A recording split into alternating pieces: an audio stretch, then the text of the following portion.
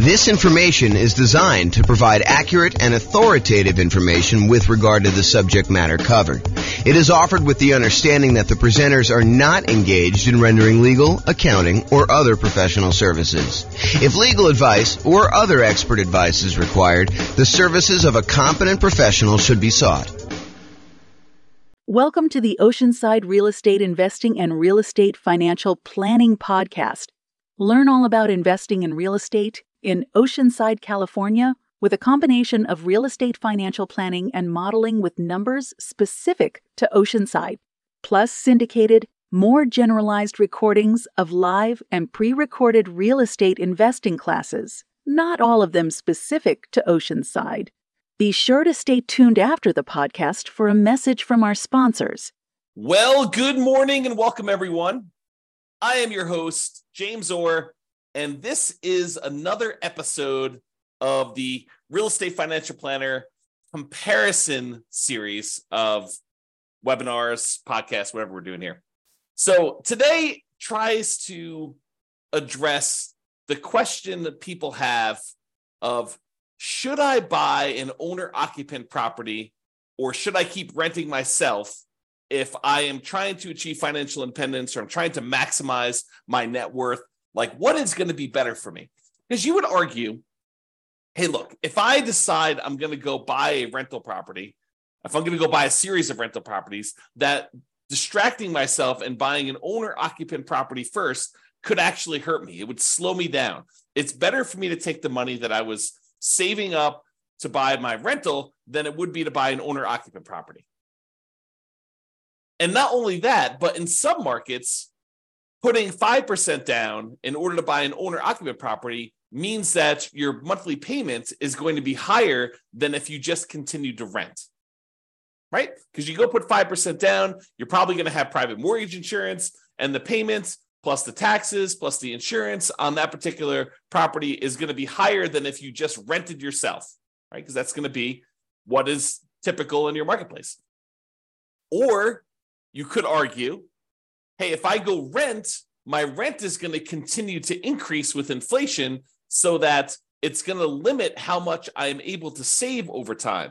Because if I decide to rent and I don't buy a property and lock in a good part of my monthly living expense in the form of a mortgage payment, sure, taxes and insurance go up, but the mortgage payment itself, because you're getting a 30-year fixed rate mortgage, that's going to stay static. And so the amount, the overall net kind of rent equivalent I have of buying an owner-occupant property to move in is going to stay low and actually get lower. It may be higher at the beginning, but overall, the payment for owning a property tends to go down over time because the mortgage payment, the principal and interest part of the mortgage payment, is fixed. And with the rising cost of things, inflation, that tends to look cheaper over time. And at some point, those lines tend to cross, right? Where it tends to be more expensive to buy a property to begin with. And even with taxes and insurance going up, the net overall cost to own a home tends to go down a little bit over time. Whereas when you rent the property and you just live there, the cost of rent just tends to keep pace with inflation and keep going up and up and up and up and up. And eventually those lines cross and it becomes better for you to have bought a property. But is it better for you to rent and to use that money to acquire rentals? Or is it better for you to buy a property, slow your roll a little bit, acquiring the first rental, and then, eventually buying rental properties, but you're living in a property that you also are an owner of? And then there's the whole discussion of eventually the property that you're living in, if you go and you buy one, you no longer have a mortgage on it at all, which then even reduces what you need in order to be considered financially independent. If you were earning $10,000, if you were spending $10,000 a month on all your expenses and $2,000 a month of that was your mortgage payment, well, eventually when your mortgage payment goes away, you no longer need to achieve $10,000 a month in passive income from your investments in order to be considered financially independent. Instead, now, because your mortgage payment is paid off and you no longer have that $2,000 a month mortgage payment, you really only need $8,000 a month to be considered financially independent.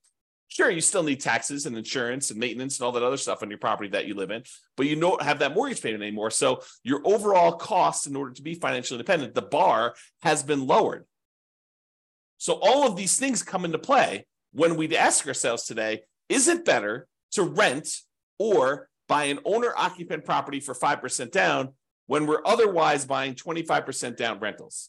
That is what we will plan on discussing today and what we'll go into detail on. So what I did is I modeled this for over 300 US cities. And so each city's got its own home price, rent, taxes, insurance. The amount of money that people earn in each city is a little bit different. It's basically enough for them to go buy a property in that city, so that we don't have somebody, I don't standardize the income so that somebody who would otherwise be able to buy a property in like Mobile, Alabama would not be able to buy a property in LA. So we do adjust for income. But when we adjust for income, we also adjust what they need in order to be considered financially independent. So if we give someone a higher income, it means that their threshold for being financially independent also has gone up. It's commensurate with the income that they were earning. They have to replace their job income in order to be considered financially independent. It's another way of saying that. Okay, so we modeled this for 300 cities, and you will see which one is better. Because I think there's a debate, right? Which one of those factors is going to be the most powerful? What's going to be the biggest impact, and what is going to be the biggest limitation for someone wanting to achieve financial independence? And then not only financial independence, but which one leaves you with the highest net worth and which one's riskiest? Because I think all of those things are factors in which one we do. Okay, so in both scenarios, kind of like we're comparing A to B, they're going to be buying 25% down payment rentals. The idea is that the strategy is you're going to save up 25% down plus some reserves and all that other stuff, and you're going to go buy rental properties with that. The difference is going to be one person's going to rent, the other person is going to buy an owner-occupant property with 5% down first. Okay, so that's going to be the comparison. So the 5% down owner-occupant first, then 25% down rentals, they're going to save up until they can buy a 5% down owner-occupant property to live in. Then they're going to live in that property forever. Then they save up until they could buy a rental property with 25% down, plus closing costs, plus reserves on every property that they own, okay, including their personal expenses. And they will repeat that until they have up to a maximum of 9 rental properties, each that they bought with 25% down. With the other strategy, remain a renter yourself, then 25% down rentals, which I'm calling 25% down, no owner-occupant, no OO. Then you remain a renter for the entire time, and your rent goes up with inflation, just like the rent on the properties you're buying. You buy 25% down rentals when you've saved enough for a down payment, plus closing costs, plus 6 months of reserves for both your personal expenses and reserves on all properties you own. And you also still need to be able to qualify for that loan for 45% debt to income ratio. So all the qualifications for buying the 25% down are the same regardless of which strategy. Just in one case, we're buying a 5% down owner-occupant property first, which could impact their ability to be qualified to buy the rental property. Because if you're buying a property with 5% down, then you need to be able to cover that payment. And if it's higher, that could limit when you can buy your rental. You may have enough for down payment, but your DTI may not be in line. And that actually is calculated in our modeling. So realize that that could be a factor for some cities. Okay, I put the URL on the screen if you want to go, dive deeper into the charts and see the results for your specific city. Because I'm going to do the aggregate. But if you want to drill down and see it, I'll put the link in the show notes, but it's also on the video right here. So if you want to go look at that. All right. So in order to be considered financially independent, what they need to have is the income from their rental properties, net of all expenses, and the income they have from investing money in the stock market, which any extra money they have, we assume that it's invested in the stock market. But any income they have coming from the stock market needs to exceed their personal expenses. And so we calculate the money from the stock market as the amount that they have invested times the safe withdrawal rate, and then we convert that to monthly. So if they have $1 million and you're using the 4% safe withdrawal rate, which is what we use, they're generating about $40,000 a year from any money that they have invested in the stock market. You divide that by 12, and that's about what we credit them to see if they are financially independent when we're doing that calculation. For the rental property income, we basically take all the income from rent and any other income they get, and we subtract out all the expenses, including vacancy, principal payment, interest part of the payment, taxes, PMI, any property owner's insurance, maintenance, and management. So we subtract out all those expenses on the property, and whatever they're left over is the net positive cash flow. So those two things combined, for the sake of this modeling, is what counts. If you're doing other modeling, we also would count normally Social Security, any annuities that they have, and any pensions that they have. But in this case, that doesn't apply. There's none of those that get applied in this particular set of modeling that we did. Okay. All right. So assumptions. So each city's modeling uses their own median home prices and the estimated rents on those properties. I'm not an expert on all 304 cities that we basically did this modeling for. So if you happen to go drill down into your city and you're like, James, your numbers are off a little bit, the rents are a little bit higher, or the property values are a little higher, or taxes are a little bit lower, or whatever it is that you think is off, reach out to me and we can make those corrections, rerun all the numbers, and it'll update everything for us. Okay. So go ahead and reach out if you have that there. Also, we did not apply any of the 88 strategies that we have to improve cash flow. Kind of known for these 88 strategies that we have for massively improving cash flow on rental properties. And we did not apply any of those strategies at all. So this is sort of just like out of the box, not optimized strategies. Okay.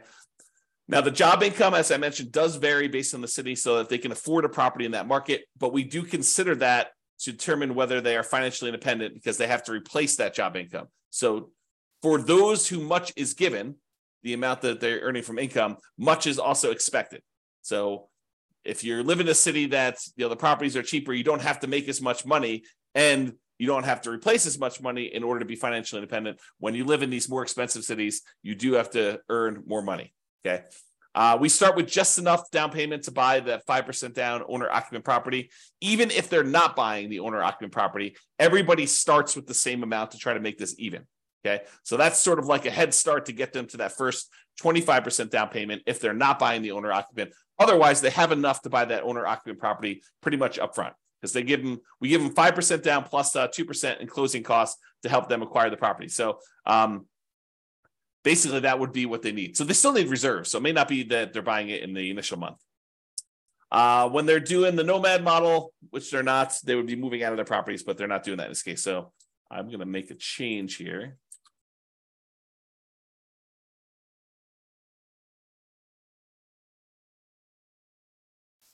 All right.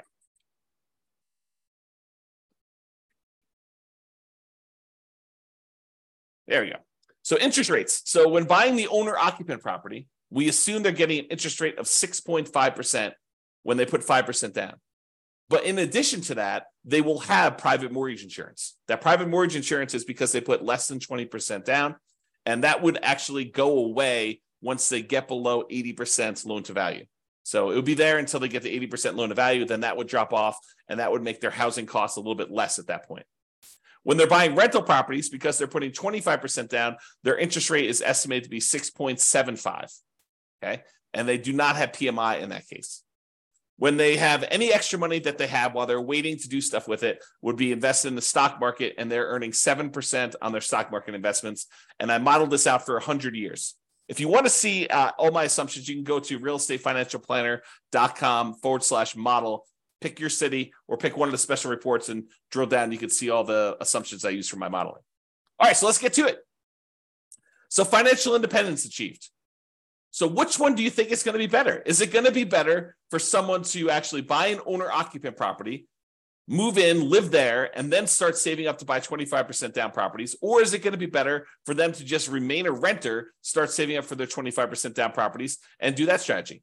Well, I will tell you that after modeling this for 304 cities, it is way better, way better for them to buy the owner-occupant property. In fact, in 292 of the 304 cities, it is better for them to have actually bought the owner-occupant property, moved in, and then started saving for their 25% down properties and acquiring that way. Buying that owner-occupant property made a huge difference. Okay, 292 cities out of 304, like 96% of the time, it was better for you to buy the owner-occupant property. In only one city was it better for you to be a renter. In 11 cities, it was the same. It didn't matter. But in one city, it was better for you to be a renter. So go figure. Okay. So this shows you when the people achieve financial independence. And one of the things I want to point out is there's a lot of them that the reason it's better is because they paid off that owner-occupant property, and that's what moved them over the edge to being financially independent. This one big peak right here is when people had an owner-occupant property, and because they bought that very early on, and about 30 years later is when they paid that thing off, that means that because they paid off their owner-occupant property, they no longer have a mortgage payment, and so the amount that they need in order to be financially independent drops by whatever that amount of their mortgage payment was. So if they needed $8,000 to be financially independent and the mortgage payment was $1,500, now they only need $6,500 in order to be considered financially independent. And sometimes as soon as they just pay off that property, then it moves them over the edge because they were already at $6,500. They weren't at the $8,000 they needed. Maybe they're at $6,700, but as soon as that property gets paid off, then they actually trigger being financially independent. And so you have a bunch of them happen right then, as soon as they pay off that owner-occupant property. You don't get that effect when you are a renter. When you are renting yourself, you never have your property get paid off. You are always paying rent on that property. I've been watching a new documentary series about finances on Netflix. I won't say which one, but one of the things they discuss on there is this idea of it's okay to rent. It's okay to not buy property. And while I totally agree it is okay to not buy property, and that is okay to rent, you don't get this benefit if you rent. You don't get this benefit of having a house that eventually gets paid off if you rent. Now, you could come at this from another way, right? Like I'm going off on a tangent here, but you could come at this from another way. You could say, look, I'm going to rent and I'm going to take the money that I had extra that I didn't have to pay for my property, which eventually those lines cross anyway. But the extra cost it is of buying the property early on, and you could decide to invest that in something else like stocks or other real estate or crypto or whatever you want to do. I mean, I'm not going to judge you. You can do whatever you want with your money. But if you decide to go do that, and then you take your money and you save up enough, and eventually you buy a free and clear property, I mean, you can get the same effect. It's not like it has to be that you bought the property and you had a mortgage on it. Or you could save up enough money so that the payment is lower than renting. You can not put 5% down. You can put 20% down, 30% down, 40% down, 50% down, and actually have your payment be less. Employ some of your capital in order to lower the payment, or buy down the interest rate to achieve the same thing, right? These are all part of the strategies you could do to kind of improve your cash flow. One of the ways to improve cash flow is to reduce the expenses you have in your property, lower your monthly payment, another way, right? Okay, so I've diverged enough. So this just shows you how much different it is for things. And most of the time it's different for, I'd say less than 10 years, right? Because that's a difference of 10 years or so. And it tends to increase the more expensive the property is. It tends to be faster, a larger amount faster, the more expensive property you have. Some of the earlier ones, it's a little bit faster, but not that much faster based on home price, okay? And here's where it was a really inexpensive property where it was better for you to have rented. So it was like a probably sub $100,000 property market where it was better for you to do that. Okay, so let's talk about net worth. We talked about how fast you can get to financial independence, but how much net worth? Is it better for you to have been a renter? You'll get higher net worth? Well, in 291 cities out of the 304 that we did, then buying a property gave you a higher net worth at year 40. So you would be better off financially in terms of net worth if you also bought an owner-occupant property as well. You see these studies done by the U.S. Census, and I don't know if they've updated it recently, but the last one I saw, which is from several years ago, the difference in net worth between a renter and a homeowner was like $270,000 on average across the whole U.S. So the difference between somebody who is an owner-occupant, like a homeowner, versus someone who is a renter was like $270,000. So, we're seeing some of that impact, right? Because some of the money that you're paying, even though you're paying more than what it was to rent in a lot of cities, some of that money gets applied toward building up equity, which counts toward net worth, right? And you acquired that property earlier. So that also could impact some net worth as well. So in 291 cities, it was better for you to buy the owner-occupant property. And this just shows you the difference. And in some cases, it's pretty significant, like millions of dollars difference. So it could be significantly different. Okay, so now let's kind of summarize some of these different things. So the difference in net worth. So I have both this broken out for average and for median. So for average, if you buy the owner-occupant property, your net worth at year 40, we kind of snapshot at year 40, is about $11 million, where your net worth in year 40, if you decide to rent instead of buying an owner-occupant property, is about $8.45 million. That's a difference of $2.6 million on average, or about 23.6% better for you to go buy an owner-occupant property. And that's on average. On median, it's a little bit closer. On median, it's about 8.7 million versus 7.3 million, or about $1.3 million difference. It's still better for you to buy the owner-occupant, but the difference is between whether we look at an average or the median for all 304 cities. And so in both cases, it's better, but the average is a little bit larger. So the time it took you to be financially independent, this is where I start sounding really sleazy, like a late night infomercial sort of dealio. Ready? So what if I could save you 6 years from having to work a job that you hate? Would that be worth, 7 payments of $995? Oh my gosh, that sounds so sleazy. But that's really what we're talking about, right? Like if I showed you, look, hey, look, you're considering doing this 25% down strategy. Should you buy an owner-occupant property with 5% down, or should you buy or should you rent to do the 25% down? Well, I'm telling you, look, if you buy an owner-occupant property, on average, you will save 74.8 months. It's 74.8 months faster for you to be financially independent if you buy the owner-occupant property. Now, sure, there are ones that are much slower than that. There are ones that are much faster than that. And so it's really going to be your city that you need to look at and determine that. But on average, it's about 6 years and 2 months, 6 years and almost 3 months faster for you to actually buy an owner-occupant property. That's on average. On median, it's even more. It's 104 months, which if my math is right, well, let me just do the math on the calculator rather than do this in my head. What's 104 months divided by 12? 8.6 years. So here's my sleazy late night infomercial type dealio. For only 7 payments of $995, I could save you, what did I say? It was 8.6 years of working at a job that you hate, just by changing one little thing about how you invest in real estate. Oh my gosh, it sounds so sleazy. But really, it's true. I mean, on median, the middlemost one, it is 8.6 years faster. Some are faster than that. Some are slower than that. But I can save you a lot of time just by changing your strategy a little bit, okay? Now, let's talk about risk. We talked about net worth. We talked about, the speeds of getting financial independence. So is it riskier to do the buy the owner-occupant property or to do the non-owner-occupant? Well, part of it depends on how we measure risk. We like to measure risk in a bunch of different ways. One way is it's like how much rent can drop before you're going to have negative cash flow, like what we call rent resiliency, or how much prices can drop before you have negative equity, before you're underwater on your property. We call that price resiliency. Or we look at debt to income, which is a calculation your lender uses to determine whether or not you qualify for the loan. What is the ratio of all of your debt payments compared to how much you make on your job? I also like debt to net worth, how much debt you have compared to what your overall net worth is.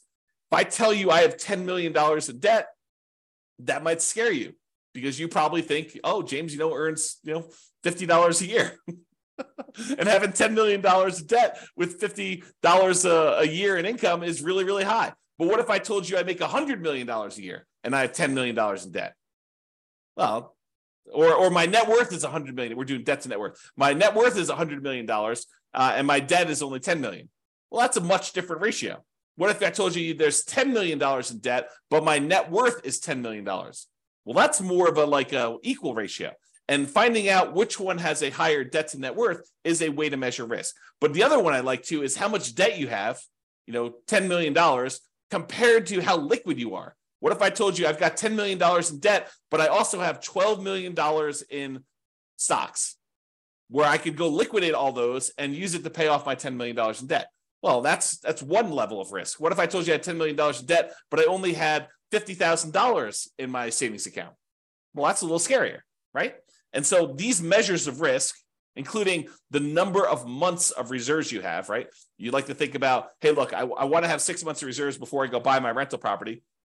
Well, we can also measure it in number of months, right? You can figure out how much all the expenses are in order to maintain your rental properties and your personal expenses, stuff like that. And then we could say, okay, it cost me whatever it is, $12,000 to kind of run my household and all my rental properties if I was getting no income coming in from my rentals?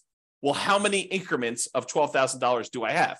If you have $36,000, you have 3 months of reserves for your whole thing. Well, if you had, what did I say? It was $12,000. If you have $120,000, you have 12 months of reserves. Okay. So we can measure all these different measures of risk. And so when we look at it, the average and the median change a little bit, depending on which one you're looking at. But overall, I would say that buying an owner-occupant property is probably a little bit less risky. In terms of rent resiliency, it's a little bit better than renting. In terms of total price resiliency, looks like the renting is a little bit better there, but it's a small amount, 2% better. When you talk about debt to income, your debt to income is a little bit better when you have the owner-occupant property. Okay, it's a little bit higher when you don't buy the owner-occupant property. And it probably is because it takes longer to buy the properties. And so that can have an impact too. And these risks, they can change over time, right? Like we could do a snapshot of what the risk looks like, for the first 5 years. We could do a snapshot of what the risk looks like for the next 5 years or year 7 or whatever we want to do. But this is showing you the risk over the entire 100-year period, which if you have a really long period of very low risk situation, then that could be outweighed by, very risky stuff early on. So it's deceptive to look at this. I think you need to really drill down and look at this, but at least we give you a measure to look at risk, right? In terms of debt to income, a little bit better for you to buy the owner occupant in this case. And for the debt to net worth, a little bit better for you to have rented in that case. And debt to account balance, it's a little bit better for you to have bought the owner occupant. And then for months of reserves, it was way better for you to actually buy the owner occupant property because eventually that thing gets paid off and some of your expenses go down. So I think that that's a major factor in what's going on there. All right. So as I mentioned a couple times throughout here, you could apply all the 88 strategies that we have to improve cash flow to get these numbers to look better, right? At least for the rental side of things. Now, we've basically been using median price properties and what rent might be on each one of those properties. You should be able to choose and do better than this, right? I think if you do any type of effort in finding and selecting properties and applying any of these 88 strategies, you should be able to do better than what I've shown on here. And as I mentioned, if you're an expert in your market and you think my numbers are wrong, please do reach out so we can update those so that they get better for everybody. So in conclusion, in our current market conditions, our current prices, our current interest rates, our current rents, and it is May 15th, 2023 when I'm doing this, and I'll do updates over time. I'm trying to do one of these classes a week as part of a series. But we'll kind of go through all the different comparisons we've got, and then we'll come back and revisit and update things. And the website will get updated as I rerun numbers, because once I update prices and interest rates and things like that, I rerun everything. And so if you're visiting these charts on the website after this video, they may be different. They're likely to be different because prices and interest rates and everything else changes, which changes everything. Okay. So in our current market conditions, current price, current interest rate, current rents in about 304 US markets using what I would consider to be less than ideal median price and rents on properties, buying an owner-occupant property when you would otherwise be buying 25% down rentals is a faster path to financial independence in 292 of 304 cities, about 96% of the cities. Okay. And for net worth, buying an owner-occupant property first also gives you a higher net worth in 291 of the 304 cities, about 95.7% of them. The market does matter a little bit, but in general, you should probably buy an owner-occupant property. That is what the conclusion should be, okay? It is best if you look closer at your specific market and apply as many of the 88 cash flow improving strategies as practically possible to improve on your implementation. Again, go check out the realestatefinancialplanner.com/model to be able to see all the details. Hope you enjoyed this class. I hope you enjoyed the series. I kind of like the comparison and dispelling some of the myths out there about should you do X versus Y and why it's always better to do Z versus R or whatever you're trying to do, right? Like the idea that people have these things in their mind like, oh, that's silly, James. Everybody knows that it's better to do this. Really? Really? That's a belief you have. And then we go do the math and we find out that maybe it's not even like the majority of the time that is the case. Sometimes it is. Sometimes it's like this, where it's like 96% of the time, it's better to do one strategy than another. But other times it's not nearly as close. It's a third of the time, or 2/3 of the time it's better to do this, or half of the time it's better to do this. And sometimes it matters like what market you're in from a kind of like price, where it's always better in more expensive markets to do it this way, or it's always better in cheaper markets. So all these things matter. And I think comparing them and like learning about these different nuances can help you become a better overall investor and better at helping your friends and family when they tell you in their market that they're considering doing this. And you're like, that doesn't make any sense. We always do it this way. And maybe in your market, that's true, but maybe in their market, that's not true. So I don't know, a little bit of, what is it? Like, what do they call it? A little bit of grace for other people and what they're choosing to do and how they're choosing to do it. Because it may not be the same for them as it is for you.